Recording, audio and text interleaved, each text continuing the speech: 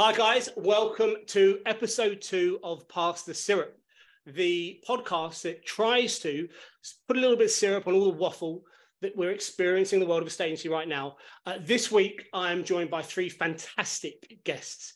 The first, I did have on my notes that he's got the best hair in estate agency, and I do mean facial and up top, but he hasn't got the shark wave today. But I've just found out that Matt Lanninge is actually of Swedish origin and can work his way around IKEA knowing absolutely what everything is and what it means.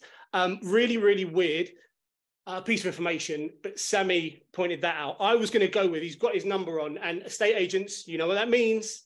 Send those pictures. He's got his mobile number there. Send him everything you want. So Matt, how's it going? The property expert, how's life?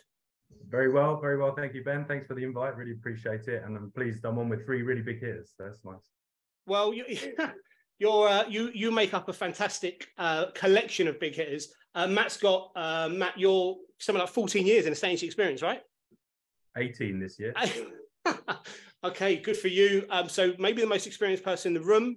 You don't look old enough. I don't know about that. Good for you.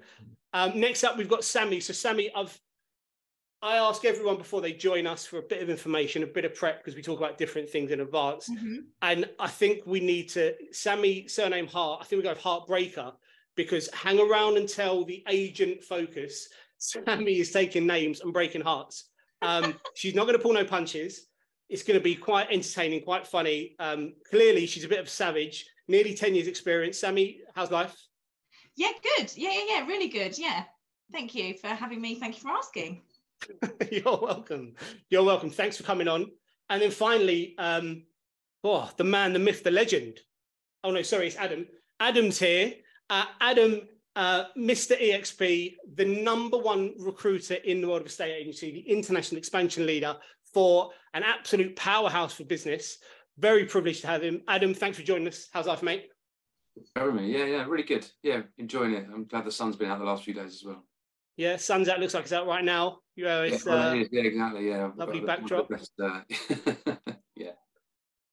And just a brief explanation. This is not horrendous wallpaper that I have in my bedroom. I'm away doing my bit for life. Sammie just pointed out that this wallpaper looks like Big Blue, Corn on the Cobs. Did you say? Yeah, Corn on the Cobs. Yeah. So.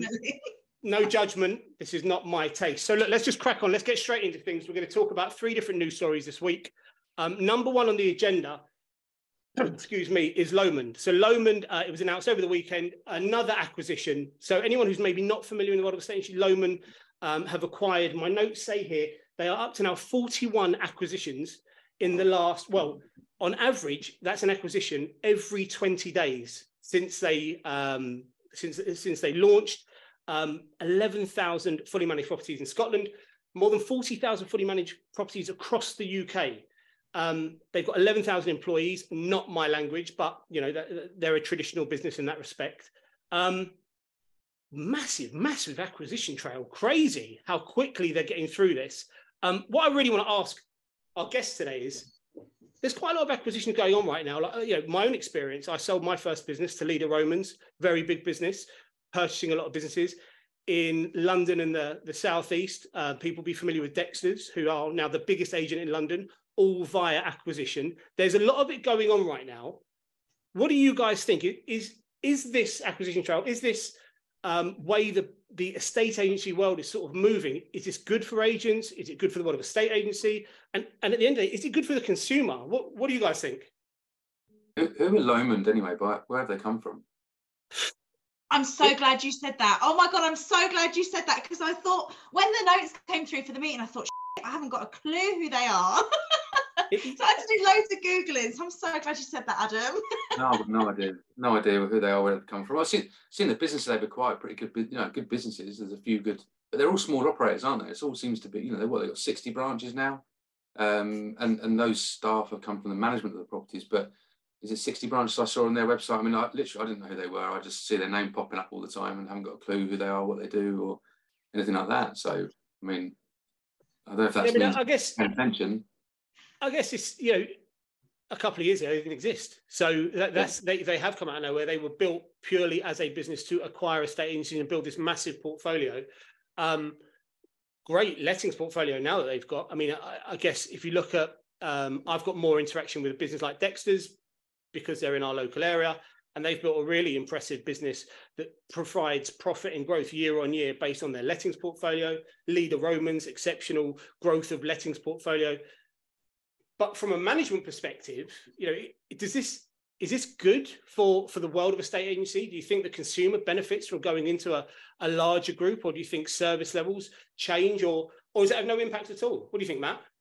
Yeah, no, personally, it's nothing new, is it? Let's be fair. I mean, Connell's, Leaders Romans, you mentioned already, Dexter's. These are all guys that are operating more in our area down in London, and so yeah, it's nothing new.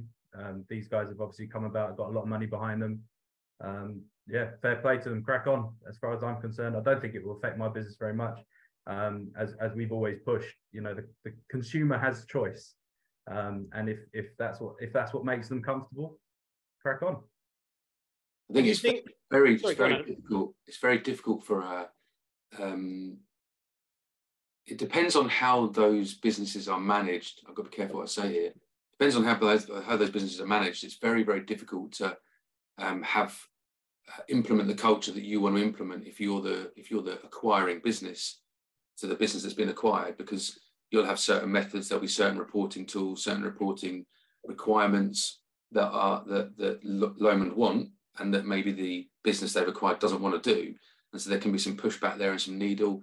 I think therefore the consumer can get hurt by that, because actually then the branch manager or whoever that might be is taken away from doing the stuff that they want to do, which look after the customer, list houses, sell houses, rent houses, manage houses, because they've got to do all this reporting.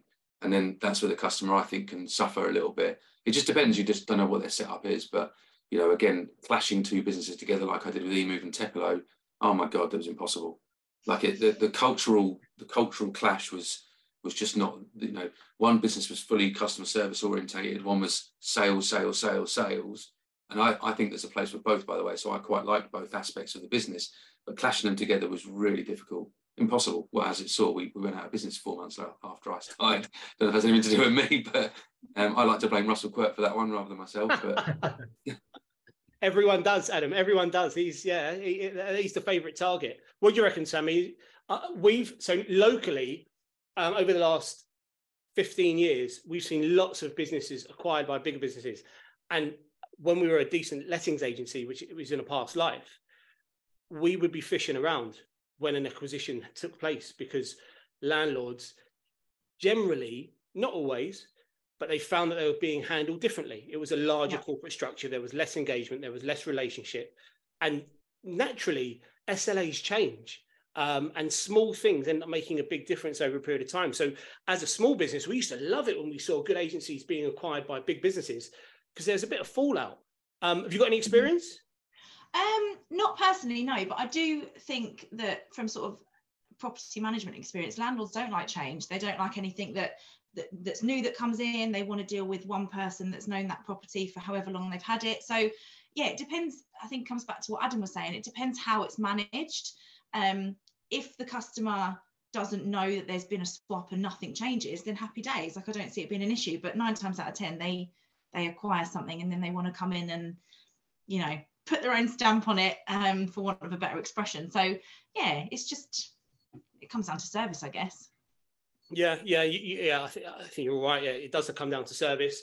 And Adam, as you say, it's about culture and the culture of the business and finding some harmony, which, as you said, is pretty much impossible. 2 different cultures. Yeah, there's always going to be a clash. The fallout, I think, is the existing team, which, I've seen firsthand experience. An existing team doesn't necessarily want, after 15 years of one culture, to maneuver to a different.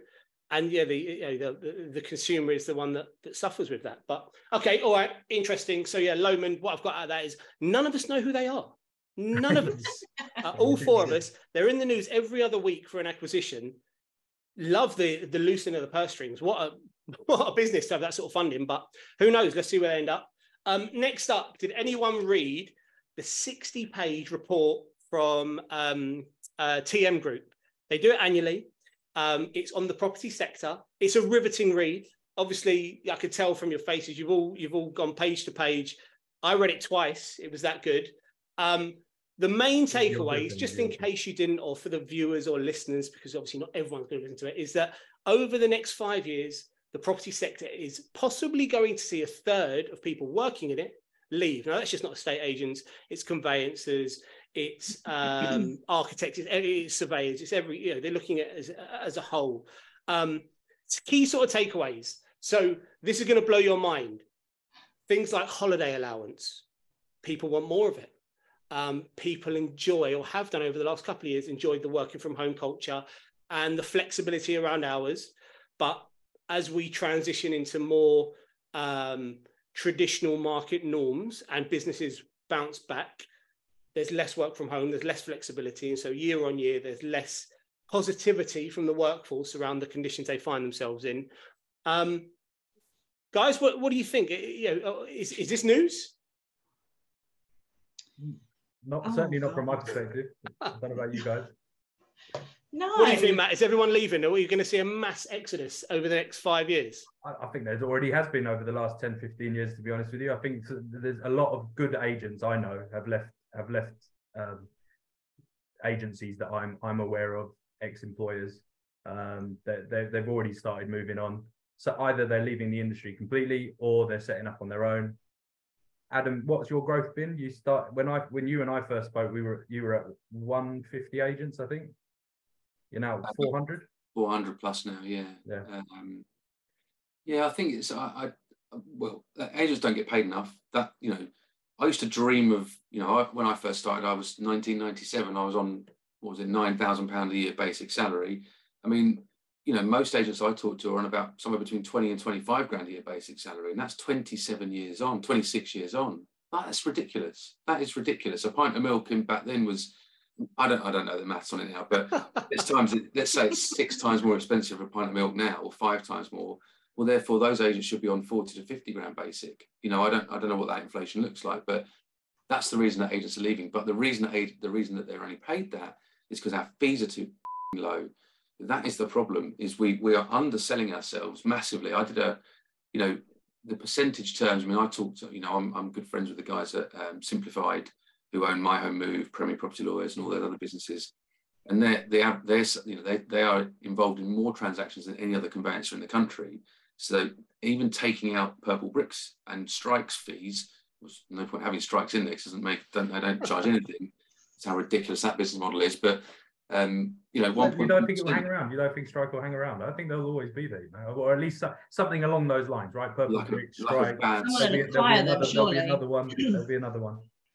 Well, but they're requiring purple bricks, aren't they? So it just depends on what they do. I don't know what's going to happen, but I think they'll probably lose the strike brand and just be purple bricks. But anyway, and then purple bricks will be free. That's what my prediction is, but who knows? But yeah, I just think that we're not charging enough. We're not valuing ourselves enough. The fact that we were, average 1.5, 1.6% average fee 15, 20 years ago, and it's now 1.1. No wonder we can't pay agents to stay in the industry. We should be charging 2% for the amount of work that we do. I talked to, I could go off, I won't get on my soapbox here, but the average... Do it, Adam, rant, do it.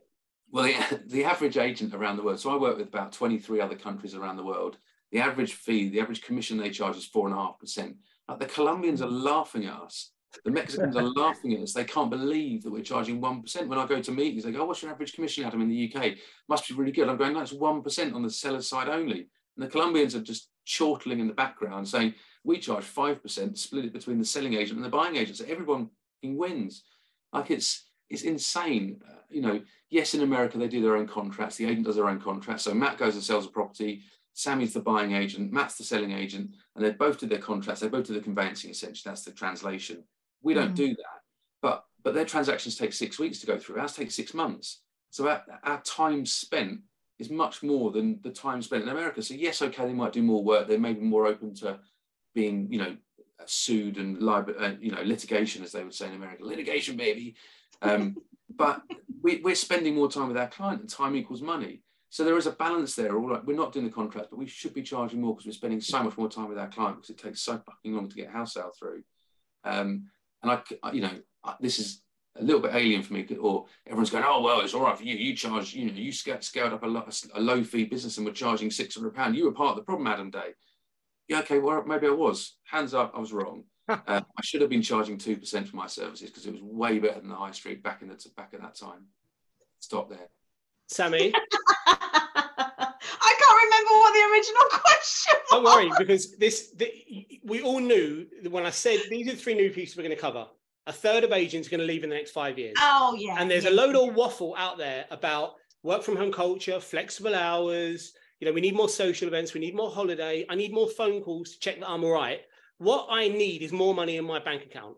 That's what it comes down to. That's all it is. Everyone feels a lot better when there's more money in the bank account. And that, I don't want to make this is not a mental health thing, but actually your mental health is always a little bit better when you can afford to buy whatever you need to. That's just a fact of life.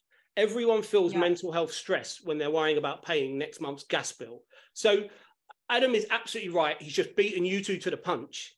The issue is in the UK, we don't charge appropriate fees. Sammie, I'm going to put it on you. Why? Why don't we?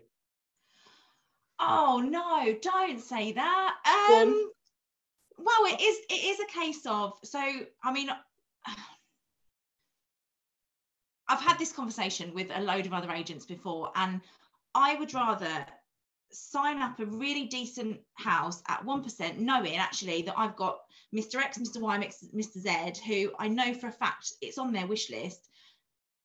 But for me, like where I have to really justify the fee, it's, the easy part, or what used to be the easy part, is getting people through the door and getting the viewings and doing the negotiation. That's what we do. But what people don't see is the behind the scenes of, you've got to chase the solicitors every frigging day sometimes. Like I almost become a bit of a stalker with some people. Like, answer the freaking phone. We both want the same thing here. And now I've gone on a rant about something else completely different. But yeah, for me, I would rather, if it's a property that I know is going to sell and it's going to be, well, nothing's ever easy, is it? But if I know I'm going to get people through the door, then I will go, okay, fine, 1%, just to think. Oh, Sammie. I know that's really bad, So you're the problem. You're the problem with this industry. I know, but I think, I'll hold my hands up. No, there we go. I'm the problem. It's me. I think Sammie speaks for the majority of agents. Client will pay 2%. I'm telling you now. I've got a guy who's just listed a property in Barnet. It's 2.7 million. So everyone's going to go, oh, well, that's all right because it's 2.7 million. But what he said to the client was, look, do you want to deal with me or do you want to deal with one of these corporate agents? And the lady said, I want to deal with you, only you. And he said, fine. That's a good line. What I'll do is it's 2%. It's 2%, and I will deal with all the other estate agents. So he's trialed an American style model. And he said, if one of the other agents brings me the buyer, I'll give them 1% and I'll keep 1%. And he's sold it in such a way that he's going to get all 5 or 6 agents that operate in the top end in Barnet to help him sell the property. And she's gone, yeah, well, I want to deal with you, John. I only want to deal with you because I don't want to deal with X, Y, and Z. He's now got 5 agents in Barnet all trying to sell that house for him because they're going to get 1% of 2.7 million. He's going to get 1% come what may. And so the sellers will do it. The sellers will work with that if you pitch it in the right way and present it in the right way and tell them that it's only going to be you. I mean, it's just an easy sales pitch, in my opinion. You should be charging double what any corporates. If you're and also, I mean, Ben Moore puts this really well in our group. Ben, everyone's heard of Ben, the one with the beard. He says that, by not doing it for 1%, you're freeing up that, 20, 30, 40 hours of work to then put that into the time of someone who will pay 2%. Rather than just doing it for 1% because it's going to be an easy sale, how much time is that going to take you? Regardless if it's an easy sale or not, go to the next one and say it's 2% and spend that time with someone who's going to give you 2%, not spend that time with someone who's going to give you 1%. It's all about time, and being paid for that time properly. It's so that example you just gave, Adam, of the agent who's in essence using the American model. We've had this conversation again and again in our own business. We're reasonably lucky because Fine & Country is we're at the top end of the market, so allows for price point, and actually we're reasonable on fee. We hold our fee, and we believe in fee, and we believe in points of difference and service level, but we're low volume. And I think in order to be really, really high touch point and fantastic service operators, you need to be low volume, and you need to be comfortable to walk away from those 1%. The 1% are the worst ones to work with anyway. You They know, are. those guys, They're the shittest ones to have. they're horrendous. They absolutely make your life a living hell. You see easy deal, and then it turns into carnage, and it lasts 9 months. Those extreme hagglers, we call them fee merchants. You'd rather not be doing business with a merchant. So, but back to Adam's point, that take it at 2%, broker it out, use the local experts who have got fantastic databases. That's a really great model, but I think it's all about whether the price point is high enough and whether there's enough fee to go around. I know some of the agents in London, they work in that way religiously, and it works really, really well. Matt, I know your average fee is not bad. What's your secret? Exactly what Adam just said. I mean, I've always had this principle. In fact, I was taught it well by my ex-employers, Acorn, who have just been acquired by Leaders Romans. Another one. How did you not throw that in the mix when we were talking 5 minutes ago about acquisitions? Are you kidding me? I should have done. Yeah, they were acquired in October last year. Apparently, no change. That's what I've been told by a lot of my ex-colleagues. So yeah, is that the company line? Is that no change? I'm not going to say anything different, and you're out. I'm not silly enough to start talking about my ex-employers badly. You know, I think this is. I have no idea. I have no idea what's going on in that business. Is anyone else feeling like Matt might have some skeletons in the closet? He's worried about outing his ex-employer because they've got something on him. I would love to know what you've been up to. I learned the good, the bad, and ugly of the state agency through two lots of employment, and Acorn taught me a lot of good things. Mate, you want to talk about the good, the bad, and the ugly? Your mobile number, it must be blowing up right now. The amount of pictures of things you're getting right now, I'm sure you're going to see some good, bad, and ugly this afternoon. I've muted it. So, yeah, so go and tell us, what's your method for holding your fee, achieving great fees, and delivering on service? Exactly as Adam just said, I make sure that people know that they're only dealing with me, and that's the key difference. Is that and you know, I do intend to take on other agents that have a similar principle, but I'm not planning to grow as big as EXP. You know, I'm not planning to do what Adam's doing, because I think, as Adam was saying about Connells and Leaders and Dexters and Lomond, you know, it's very hard to maintain quality control when you've got a large number of agents working underneath you. And I think that EXP probably do it as well as anyone could, but I certainly don't intend to do that. I think anyone who wants to join my team needs to be a genuine property expert, and they need to be prepared to stand behind themselves and be able to charge those big fees. You know, then I would not be accepting an agent that is prepared to take on an instruction at 1%. Simple. I'm going to call it out though. You just described 2% as a big fee. That right there is one of the issues we've got in this country, that we regard to as a big fee. No, absolutely. And in some cases, you know, if I take on a property that's £300,000, I'll be charging 2.5%, 3%. It's not a problem. I will adjust it depending on the value of the property, and I need to make sure my average fee is 7.5 grand. I need to make sure that I maintain that. Yeah. Good for you. Yeah, I mean, I think there's something here about self-respect. There's something about professional integrity and discipline around your fee. Sorry, Adam, what were you going to say, mate? I was just going to say, I'll just chip in. I mean, and this is not me trying to do an EXP sales pitch or a self-employed sales pitch, but it might be a little bit. No, but genuinely, I do. Having done this now, I do realise the benefit of being a self-employed agent to the customer, because there's nobody in this country or around the world can tell me that someone who's self-employed or someone who's employed, as a branch manager, cares the same as someone who's self-employed. They just don't. You know, when I left my role at Country Properties in 2006, had my own business, my care levels went up another 10 to 20%. Now, I didn't realise they would. I thought I really cared about the customer back then. I was a very good agent. I'd become promoted to the youngest manager in the network, blah, blah, blah. But when I had my own business, I cared another 10 or 15, 20%. And so it made my service levels better. Now, when I went and employed people, those employees didn't care as much as me. And it really irritated me that they didn't, because I was like, why don't my employees care as much as me? And so I think there's a fundamental problem. And so therefore that translates into what the consumer experience is, and therefore what fee you can charge, which is, so the entire employed model of estate agency in the UK is why we're charging shit fees. And it needs to change to more of an American model, Canadian, Australian, Italian, Indian, South African, because that's why they can get those high fees, because they are giving a personal service which is much better for the client. So the client's therefore prepared to pay more. Now, I'm not saying that necessarily translates. Go on, Matt, sorry. No, it's not going to happen overnight, though, is it? I mean, it's going to take a long time for people to get there. And I think that what hopefully our offerings are now, our options are now giving people is the fact that, yes, you can go and employ Strike. Yes, you can go and employ Purple Bricks. Yes, you can go to the traditional high street estate agent, which charges an average of 1%. But it's a broken model, as you've said, Adam. It's completely broken. It's not the way it's done anywhere else around the world. If you want to crack on with that broken model, which most people are unhappy with, that's absolutely fine.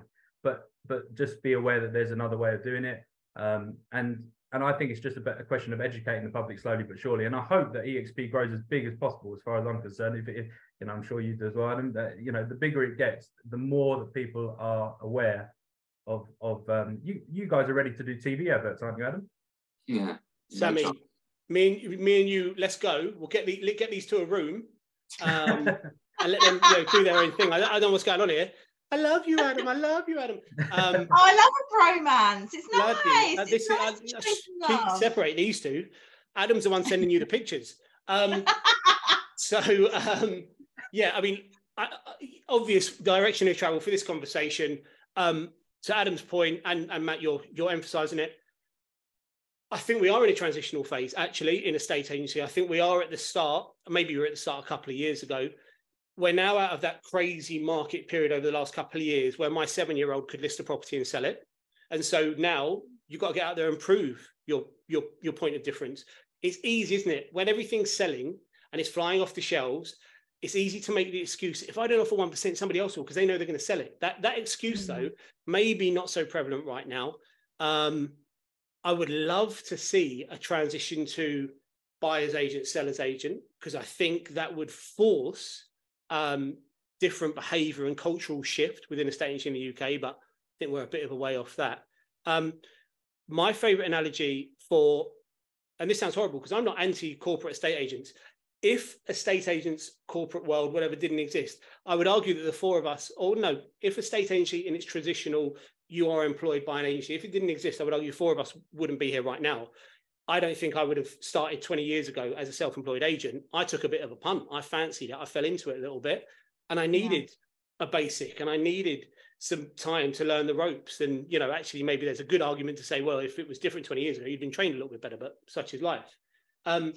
Those guys that are employed versus those of us who are self-employed, skin in the game, it's like animals raised in captivity versus animal raised in the wild. If you're going to fight for dinner, you're going to back the animals that were raised in the wild. They're going to go out there and they're going to capture dinner and they're going to eat. Whereas those that are raised in captivity, it's all a little bit easy. It's all a little bit on a plate, right? And so, that's a massive issue. That does genuinely impact the consumer, because where's the incentive? Interesting you use the word care.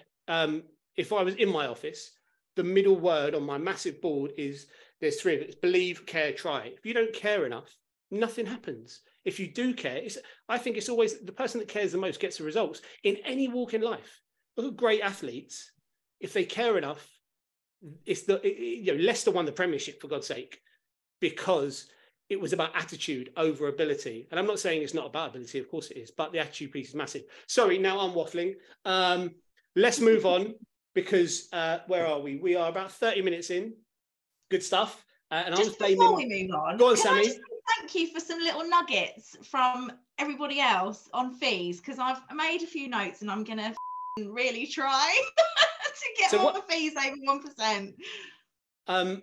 So if you're not sure about raising your fees, Sammie, my advice would be start small. I mean, 2%, you're definitely capable of getting 2%, but it's a confidence thing. So if you're currently at 1, just go to 1.25.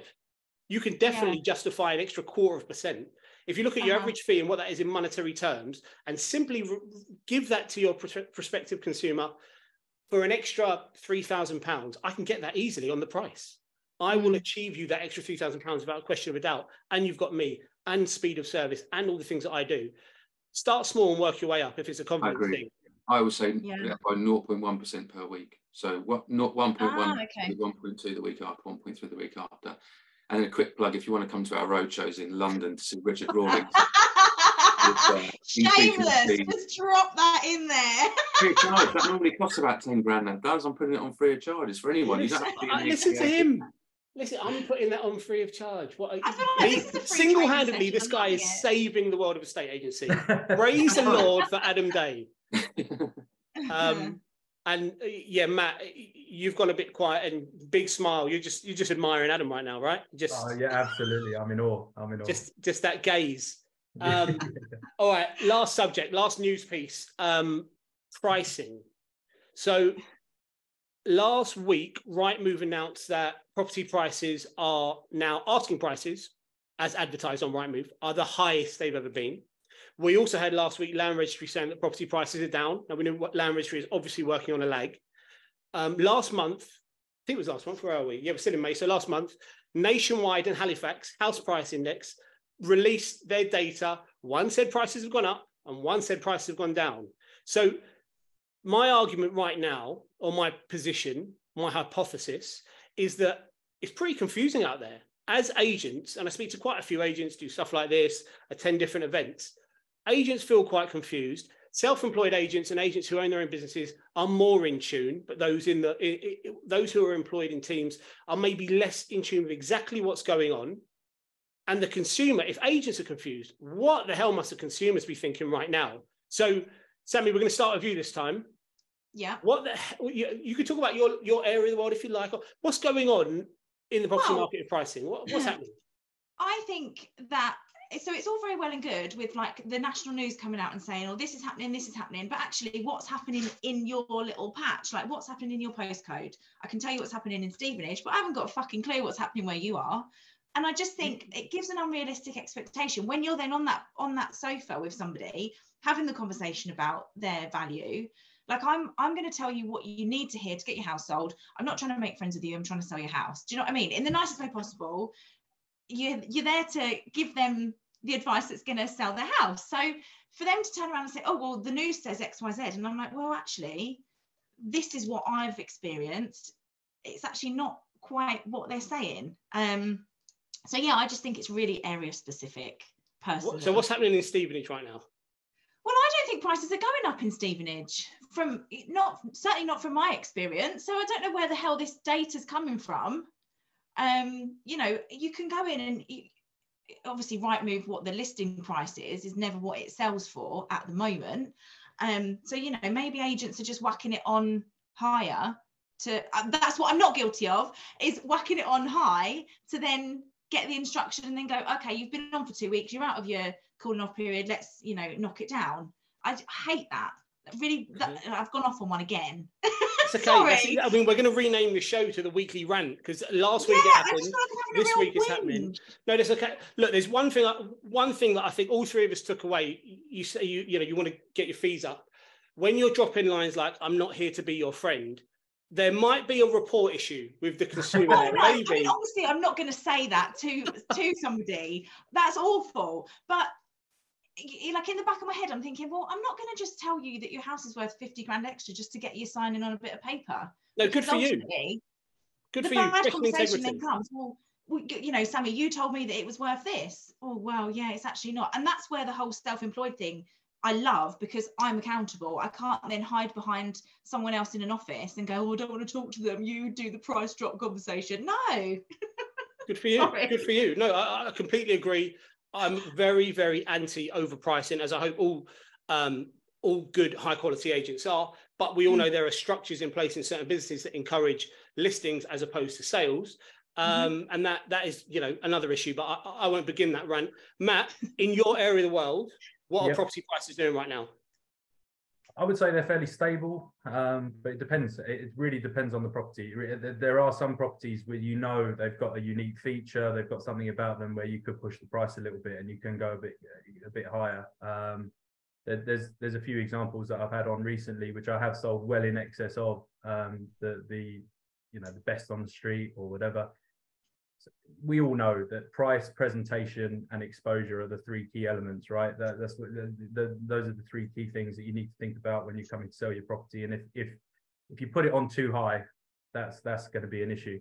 And I wouldn't pay too. And one thing that Acorn did teach me really well was to be able to counter anyone that was using the Land Registry House Price Index or the Rightmove, little blue book or whatever it was. I can't even remember what it was now.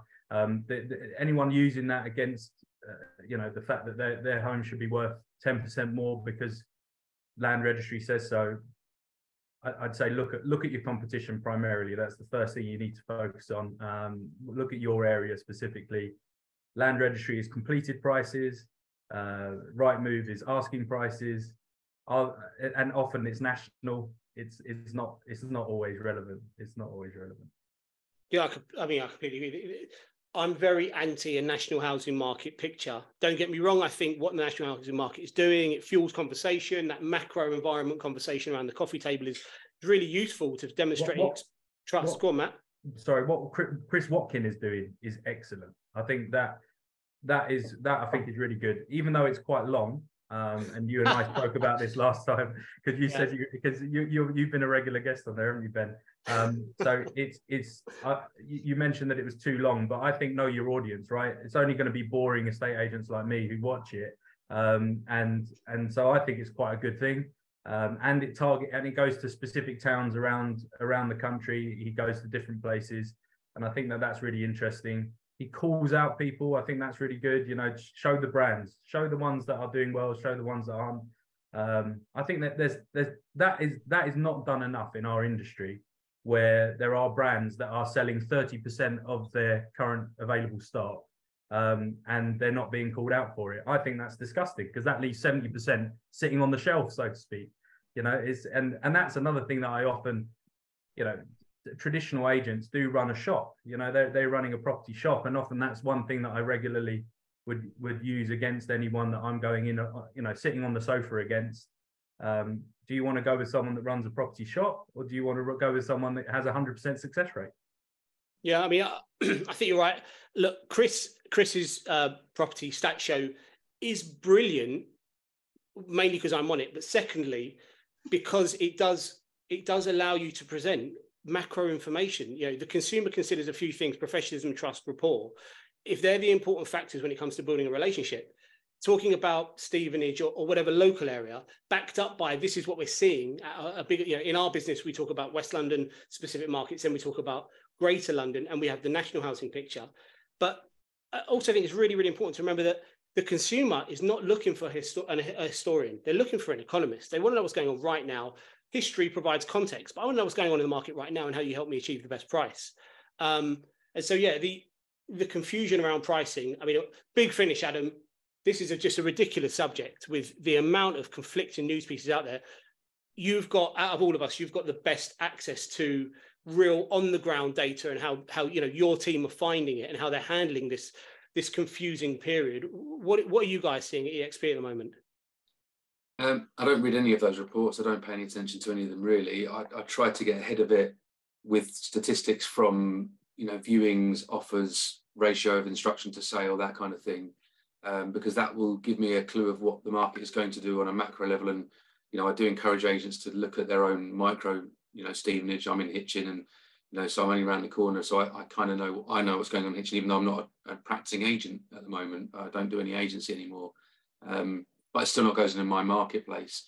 So yeah, we're seeing, just for our own insight, we're seeing back to normal sort of sales to instruction ratio.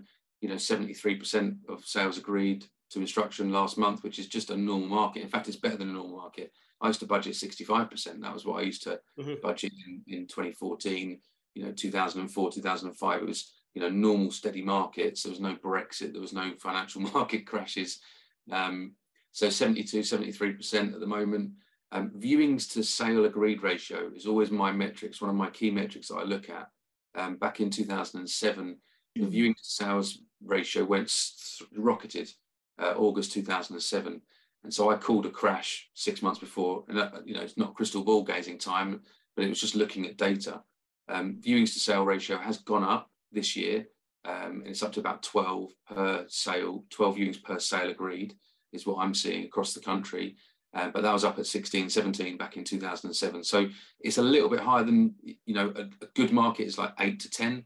A normal market is 10 to 12. A market that looks like it might be falling is 12 to 15, 13 to 15, something like that. So we're playing with fire a little bit possibly, and we're going to be looking at it very closely in the next 2 or 3 months. but there's no sign of the market correcting or crashing that I can see at the moment at all, based on those stats. I'm generally in agreement. What I would say though is it's important to. Who knows? Well, we managed to get 500 people watch episode 1 last week, which is fantastic. I was saying we'll be lucky if we get 20. So if we get the same again this week and people are watching this and they're thinking, blimey, Adam's data, I do a lot more viewings per unit. Adam is talking an average across all of his agents. And so certain areas, city-based agents will probably do a higher volume. So if you're in the city and you're doing more viewings, it's perfectly acceptable. It's not nothing to worry about. As long as you're still selling properties, they're coming on at the right price, you're getting viewings and you're putting them under offer, and your timelines are not stretching, and your price reductions are not growing. It's nothing to be worried about. Don't take Adam's statement out of context. He's looking at 400 plus agents as an average, which is fantastic, a piece of data. But I think it's important to consider that as well. So what do we think? Market pretty good right now. Future looks good, looks positive. Normal market conditions, as far as I'm concerned. Sammie, I don't know if you've frozen. She's back. Have I frozen? No. I'm just thinking, which is hard to do sometimes. No, I think so. For me personally, it's been a really quiet couple of months, but there's now sort of happenings, like bubbling. Things are bubbling, as we say. Bubbling. I mean, great. If it went back to normal, whatever normal is, then fantastic. Bring it on. So anyone who sees my stuff knows that word normal drives me around the bend. But we're looking at more traditional activity levels. The buyer-seller equilibrium feels about right. I think lots of agents probably would echo your sentiment, Sammie, that the last few months have been more challenging because of the last couple of years. And maybe, there's lots of people that throw around statements that are quite derogatory and negative about how agents have behaved over the last couple of years. And I think it's completely unfair. There's a lot of lazy agents. Anyone can sell a house. I said it earlier. My 7-year-old could have sold a property last year. It doesn't mean that the work was any easier. It doesn't mean that people became lazy. We were just a very, very busy reactive industry. So everyone was working really, really hard, but there wasn't enough time maybe for everyone to do the prospecting, to get ahead of the game, to make sure you built your pipeline for the future. And so I think that's the transition that lots are going through right now. Of course, Q4 last year was unpleasant and interesting and strange. And certainly I've been in property 20 years. One of the strangest periods I've ever worked through, where government in a 24-hour period managed to derail the entire economy. But there are good signs that the rest of the year should be pretty positive, and I think people can take that away. They should take that away. That the rest of the year, if you do your legwork, if you do your groundwork, if you put your shift in and do work on your lead gen, and that actually means getting out there and doing the hard yards, then the second half of the year should be quite positive. I think, touch wood. All right, guys. So we've done the news. Bloody hell. We're about 45 minutes in. All right. Let's rapid fire. We're going to cover, we're good in this industry. We're really good at tearing each other down. Absolutely masterclass. Could be taught by a lot of agents out there on how to destroy other agencies. We're going to tear people up. We're going to uplift. So, Matt, let's start with you. Tell us about the best agent you work. Just 30 seconds. Why they're a great agent, who they are. Because I think so many people watching this could benefit from using social media and digital to follow great agents and see what they're doing, because there's so much opportunity to learn from people outside your own network and group. So who would you recommend? Who had the biggest impact on you? Who's been a great agent you work with? Biggest impact? Well, if it needs to be current, then it's probably going to be Ian Cooper at Keller Williams. I think he's really, really good. He is local to me. But the person I had in mind initially was my old employer, my first ever employer, Tom Mulligan. He was just, and sadly he's closed his business now, but Bridge Development Consultants on Curtin Road in Shoreditch was my first gig, and he made me redundant in 2008. But I like him already. I like him. yeah, exactly. He was a smart guy. But no, he was so good at managing developers. He effectively built an estate agency business off of development consultancy, buying land in East London, or finding land and then getting developers on board. It was the right time. Obviously, it was pre-2007 that he built that business, and he set up the sales business. I helped do that with a girl called Lucy Phipps, who's really good as well. She went to Sterling Ackroyd and is still there, as I understand it, as the new homes manager. And so what made Tom so great, though? Was it his entrepreneurial skill? He sounds like a bit of an entrepreneur. What was that sticks out for you? He was this wild entrepreneur. He was really switched on, but not, you know, he was dyslexic. He couldn't write a sentence. And I found that really strange as a young, you know, someone who was quite presentation orientated when I was younger, believe it or not. I know I don't look it anymore, but I was quite presentation orientated. No, I've swept it over. I've done. I like it. Trying to follow Ben Madden. I like it. Yeah. All right, so Tom Mulligan and Ian Cooper is a current agent that you think is doing good things. So what we're going to do, guys, when this gets posted, everyone's details are below. Their social media links are below. So if you want to start to build up people to follow online who are doing good things you might learn from, just click the links. Adam, over to you, mate. Who would you highlight? Well, historically, Dave Gallagher, who's retired now, but he lives in France. He was brilliant. He's my original boss. And he was the first at everything. He wanted the internet first. He wanted Rightmove first. We were doing lettings first before any other business in Hitchin back in the day. And talking to lettings, Paul Dewhurst was the guy who brought the lettings business into Country Properties. And Paul Dewhurst is the second guy that he's still at Country Properties, still owns Country Properties franchise now. So Dewhurst, I still go out for breakfast with him now and again. And, you know, we had a little lovers tiff when I first left and went and set up Hatched, but, you know, we're mates again now. And, he's great. He's one of, probably the best estate agent in the living room I've ever come across. Like, he is unbelievable. I mean, he used to joke that he would bore people into submission to signing the contract. But he didn't bore them. He asked them genuine questions. He sought to help them. How do I help you to move house? And he would give them over information, and he would kind of bore them to a degree, but he was so pleasant and helpful and considerate of people's feelings and the situation. And yeah, brilliant. I'd say Dave Gallagher was like the complete opposite. It was a whirlwind. It was a tornado. And then current people, I mean, not particularly doing anything online, but have influenced me: John Cook, Bob Scarf, you know, those sorts of guys. John Cook was amazing to work for. Incredible. When I was at Easy Property, you know, a lot of knowledge. Took a lot of inspiration from him. So so John, I bits and pieces with John, because obviously head of Nurture Group owned Fine and Country, and yeah, he's almost a machine. You know, you can see it in the eyes of certain people that you're in the room with them for a meeting, and they're just moving at a different pace to everyone else. I find him very impressive. Okay, so we're gonna highlight Paul. Dave's not in the industry anymore, so probably not going to provide much content for everyone, but we'll certainly highlight Paul and Sammie, the heartbreaker. No, so go on, do it. So I feel like I've misread that statement now. Sorry, the cat's now kicking off at the same time. So I don't want to be a dick. Do it, Sammie. Just do it. There's so many lovely agents, and like the estate agency dinner, everyone's really lovely, and I feel like slowly but surely we're trying to like break the stigma and all be friends, and it's all really nice. I probably had so I fell into it, worked for one agent for 6 years, and I feel like I'm going to break the sort of trend of this chat and not shout that out, but we won't say who you worked for, because it's only going to go negative. What I will say is, when I was doing a bit of research before we got together, I looked up who you used to work for, and they don't even have a website. I mean, do you know what? That's next level. Well, I won't go into it because we'll be here for another 4 years. But no, and they haven't since 2016.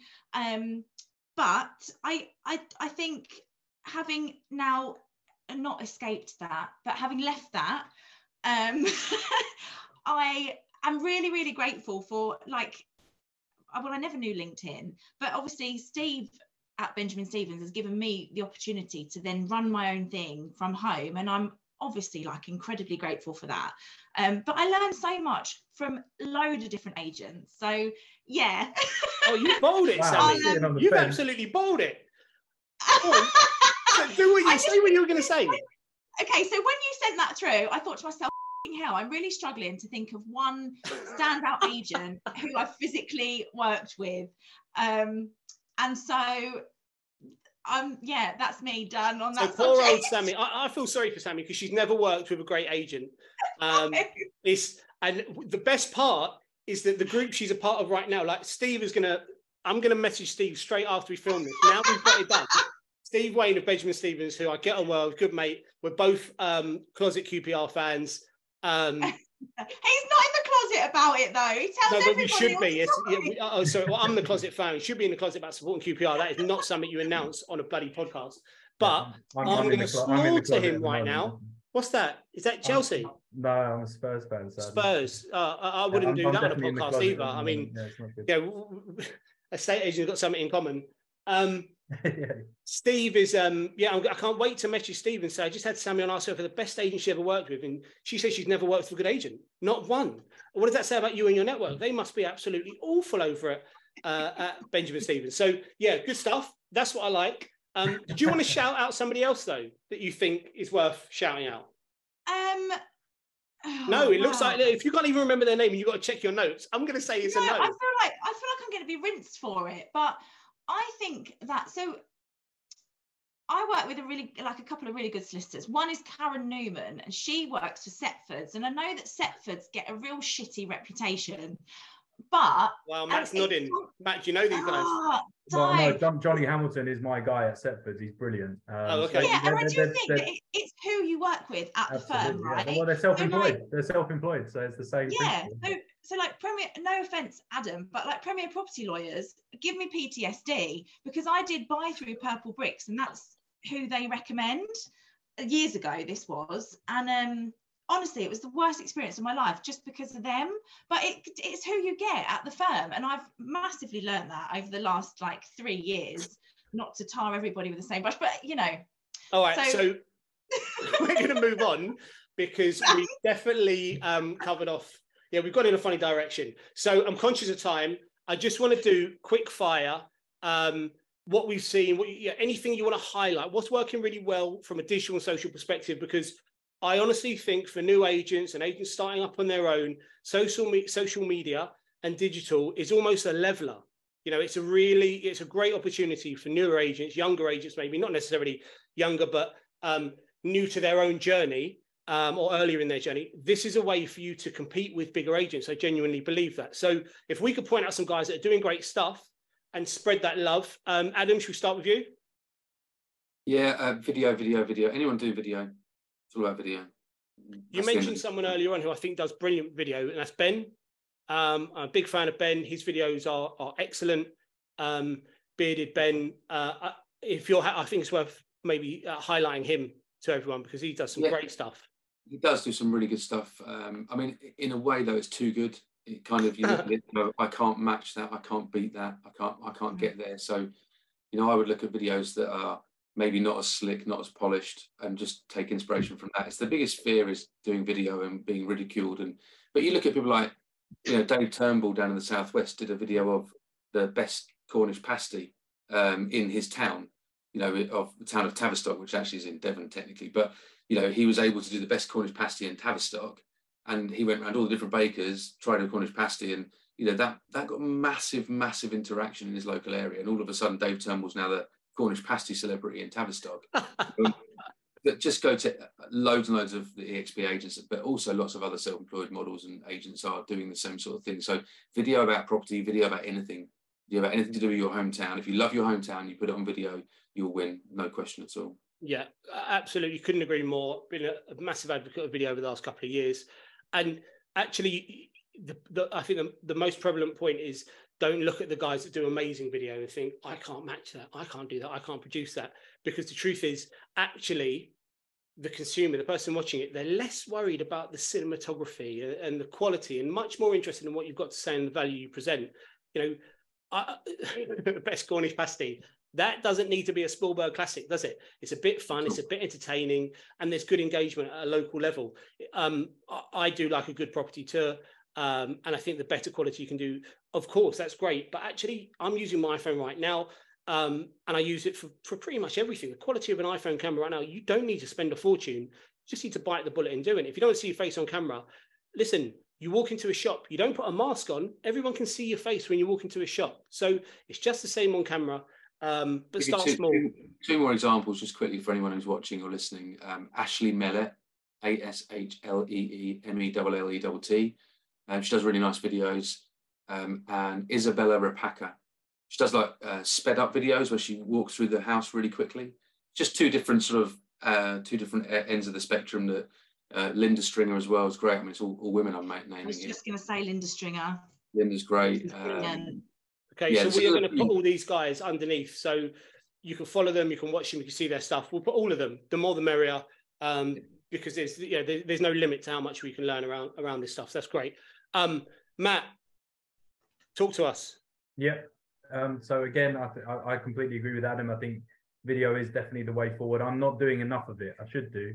My latest Facebook reel, my only Facebook reel, has just hit 200k views, which I'm really pleased with. But it's my only Facebook reel. What are you doing in that video to get 200 views, 20,000 views? I think it was a special house, and I think it was a good house in my local area. And I like to think I've added a little bit of quality to it. But panache. You're not meant to. You shouldn't overthink it, and I'm definitely doing that. I'm not doing enough of it personally. The modern house, I think, are doing a really, really good job of cornering the quality focused people out there that want to spend a bit of time looking at videos, have a bit of a story behind it. So if you're asking for someone to follow, I would say the Modern House are doing something really different and doing something cool. They're an agency. So yeah, we had the same thing last week. We went big finish, and Vish highlighted DDRE, high-end brand, unbelievable properties, crazy production value around their videos. And actually, Modern House sort of, for me, falls into almost a similar category. They're a design-led estate agency, quite niche, very sexy properties. But you're right, some of the stuff they do is really, really cool. And it's not run-of-the-mill. One of the videos I watched yesterday was them doing 6 best breakfasts in London, which is just, it's interesting content, not all property related. So thanks, guys. As I said, we'll get all these guys listed. If you're watching, click on the links and follow these people, because inspiration can be a naff term, but these guys will inspire you to do your own stuff. You can definitely have a go. Okay, last segment, 30 seconds to blow people's minds. If you are starting out today, or someone's hit a rut, or all we want is 30 seconds, one great thing or the best thing happening right now that you would recommend agents do, try, have a go at. Let's try and propel the industry forward. Matt, let's start with you this time. Go, mate, 30 seconds. Do videos. That's I think Adam touched on it. So it is the best thing. Crack on with it, boys and girls, because it needs to be done. It's without a doubt, it is essential now, I think, for agency. So crack on with it, boys and girls. I like that line. That might be a takeaway line for this episode. The thing, so for those, so many people, you just don't realize, maybe 10% of agents are really engaged with video. You just don't realize quite how many are not getting involved. For those that are not getting involved, if you could call 5,000 prospective clients every day, how much business do you think you would do? So my argument is, by posting a video and talking to 5,000 people, because getting 5,000 views, that's a big number. Let's say you can get 500 views, which is, in the first couple of weeks, you'll get to 500 views. If you could post a video and speak to 500 people every day, there's no downside. I mean, as long as you're not waffling on about absolute nonsense like I am right now, you're offering some value. If you've got something to say, if you've got some information to share, talk about property prices, try and pick apart what's going on in the world of property, because people want to hear that. Yeah, absolutely. Couldn't agree more. Video. Okay. Sammie, what's your thing? I mean, I'm like a broken record. I would second it. I'm not consistent with it, but when I do post often, that's when you get the most traction. So I'm guilty of not doing what I'm saying that I should be doing, but being relatable, like the Cornish pasty thing, like Hitchin, Adam, they do the street food festival, post that, go to that, and then that's where you tag all everyone else's businesses in, and then they think, oh, who's this tagging me in, and then they support you and all that sort of shit. So yeah, just be relatable, and you don't always have to be polished. If your hair's not right or you've not got any makeup on, obviously not for you guys, but I don't know, maybe it is, but just do it. The fear right there, the fear that you might offend us that we wear makeup. Oh no, maybe you guys can wear makeup if you want. This is the world we live in right now. I don't know. Do not offend 3 men because they're not. What do you mean I can't wear makeup? How dare you? You're going to kick you out of this webinar in a minute. So just Sammie, beyond video though, where are you? So you're talking about consistency. Where should people consistently be posting their videos? Oh, so I personally get the most results from Instagram. However, going back to Steve, he gets a load of traction on LinkedIn, which I haven't really found. So maybe I'm just not following the right people or not connecting with the right people. But Instagram for me has been like a, people will, DM me for evaluation and stuff like that. So I think see what works and then be consistent with what works for you personally. Okay, that's good advice. Yeah, so work out what works for you, run the plays that work. No one's mentioned it today, but just as somewhere else you can post is Facebook, and people, Facebook is maybe not as in vogue right now, but posting to local Facebook groups. And I'm not saying, I've just sold this or I've just listed that. That won't go down particularly well because local Facebook groups do love to poleaxe an estate agent. But if you can post about the local area, the foodie festival or whatever it might be, build up your reputation in a local Facebook group, because that is where the people in your local area are operating. And that doesn't get talked about enough. And I know there are agents out there interacting really positively on Facebook. So worth thinking about that. Adam, big finish, 30 seconds. What are you advising people should be doing? 30 seconds, you've got to identify your audience. So touching on the Facebook thing, you need to be posting in front of the right audience and the mass audience where you can. There's no point posting on a business page on your Facebook that has no followers. So identify your audience, understand the difference between hunting and farming. Farming is video on social media. I know it's very Chris Watkin, but it's very true. I'm a massive fan of touting, direct mail. Send letters to people who have a house to sell, but send personal letters. Do not send delivered to doorstep, mass-produced brown envelopes with a franking machine and a window with a dear homeowner or the homeowner on it. Write the address out, use a coloured envelope, send it on, on a Thursday, so it lands on a Saturday when they've got no viewings. Learn how to take those phone calls from those letters. They're really, really tricky phone calls, but you need to learn how to do that as well. And as the guys have said, and as I've said, video as well. Another quick shout out to Gary Bartlett, who won our video of the year last year. He was brilliant, Gary Bartlett. Craig Stevens is doing good videos as well. But yeah, and Sammie mentioned it. The most boring thing I can say is consistency. Whatever you do, do it consistently. There's no point sending one letter and then never following it up. There's no point doing one video and not doing more videos. If you're not going to do that, then you won't. If we're going to talk about self-employed, you won't make it, but you won't get instructions, you won't get leads if you're not consistent. It's a very boring answer, but it's the best answer I can give is consistency in anything you choose to do. Adam, I love that you're boring, mate. That's what we're looking for. This consistency is, without question. Sammie, I mean, come on, that's not that much of a funny line. But you're right, absolutely, couldn't agree more. Doesn't matter what you're doing. If you only do it once, you're only going to get one result, if that. And it's funny because people have stopped talking about touting, which I find really strange. 20 years in a estate agency, touting has been bread and butter, stock winner, opportunity creator. People just don't seem to do it anymore, which in itself creates massive opportunity. People aren't doing it. You're making a difference. Do I keep freezing, by the way? A little bit. Jumping a little bit, yeah. Okay, all right, great. This is Wi-Fi whilst abroad. All right, guys, this has been really slightly better than last week. I'm just going to share with... Oh, go on, Matt, do it. Do your thing. Big finish. I just want to shout out one more industry trainer, because Richard Rawlins was mentioned earlier, and Julian O'Dell, for me, I went on 3 training sessions with him when I was employed, and he is excellent. Sadly lost his wife, I think a couple of years ago, to cancer, and he's back in the game now, as far as I understand, and he's doing his marvelloustraining.co.uk. I learned a lot from him about upping fees and about being able to hold my value and touting and being able to deal with a challenging market. The market has changed, and being able to deal with that is quite challenging. And sometimes it's good to have a bit of training, believe it or not. Believe it or not.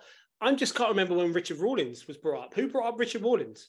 I was at my road shows in June. Oh, sorry. Tell us a date, Adam. Tell us a date. Adam, let me set you up again. Well done, Matt. Road shows, who knew? Sorry, I'm just looking at Sammie. We didn't do your digital social, did we? No, so I actually was going to drop the link in for the Do It for Dom climb that I think was it over 100 agents / industry professionals? I think there were 1.2 million agents attended that event. The industry shut down for the day. Everybody was there. But yeah, so completely not the point of highlighting digital and social. I love that every single segment we've done, you've gone in a different direction. Tell me the heartbreaker. Like, I'm gonna have to work on the way I communicate with women, clearly, because I'm not. Yeah, my wife tells me this all the time that she hasn't got a clue what I'm talking about, and you've just confirmed it. So we will throw that up there because Do It for Dom was a great event. They're really close, I think, to raising it's £35,000. So we're going to post that below. If you've got a few shekels to throw in the pot, please do. Well done, Sammie, for raising that and bringing that up. And well done, Matt, for chiming in and talking about industry trainers, just to get Adam's Brojo in one more time. No, that was not deliberate. No, I love you, Adam. So let's just do the final thing, same as last week. Chris Watkins is going to sign us out with his weekly Watkins whimsy, which, yeah, I mean, I've got nothing. It's weird, it's wonderful. I asked him to contribute, and this is what he produced for us. So here we go, guys. I'm going to play it for you all now. If there's one thing that I've learned in life, and probably even more important things than life, estate and letting agency, is that the shortcut is actually the long game. You need to nurture relationships. You need to aim to connect with people. We are in a people business. Everyone says that, but we don't act that way. We need to consume great books and great information, watch videos, learn from the best. It amazes me in this industry that there's probably 8 or 9 trainers who can train and develop you to be better estate agents. Do the work. There are no shortcuts. Make progress instead of excuses. The shortcut is the long game in estate and letting agency. Walking out.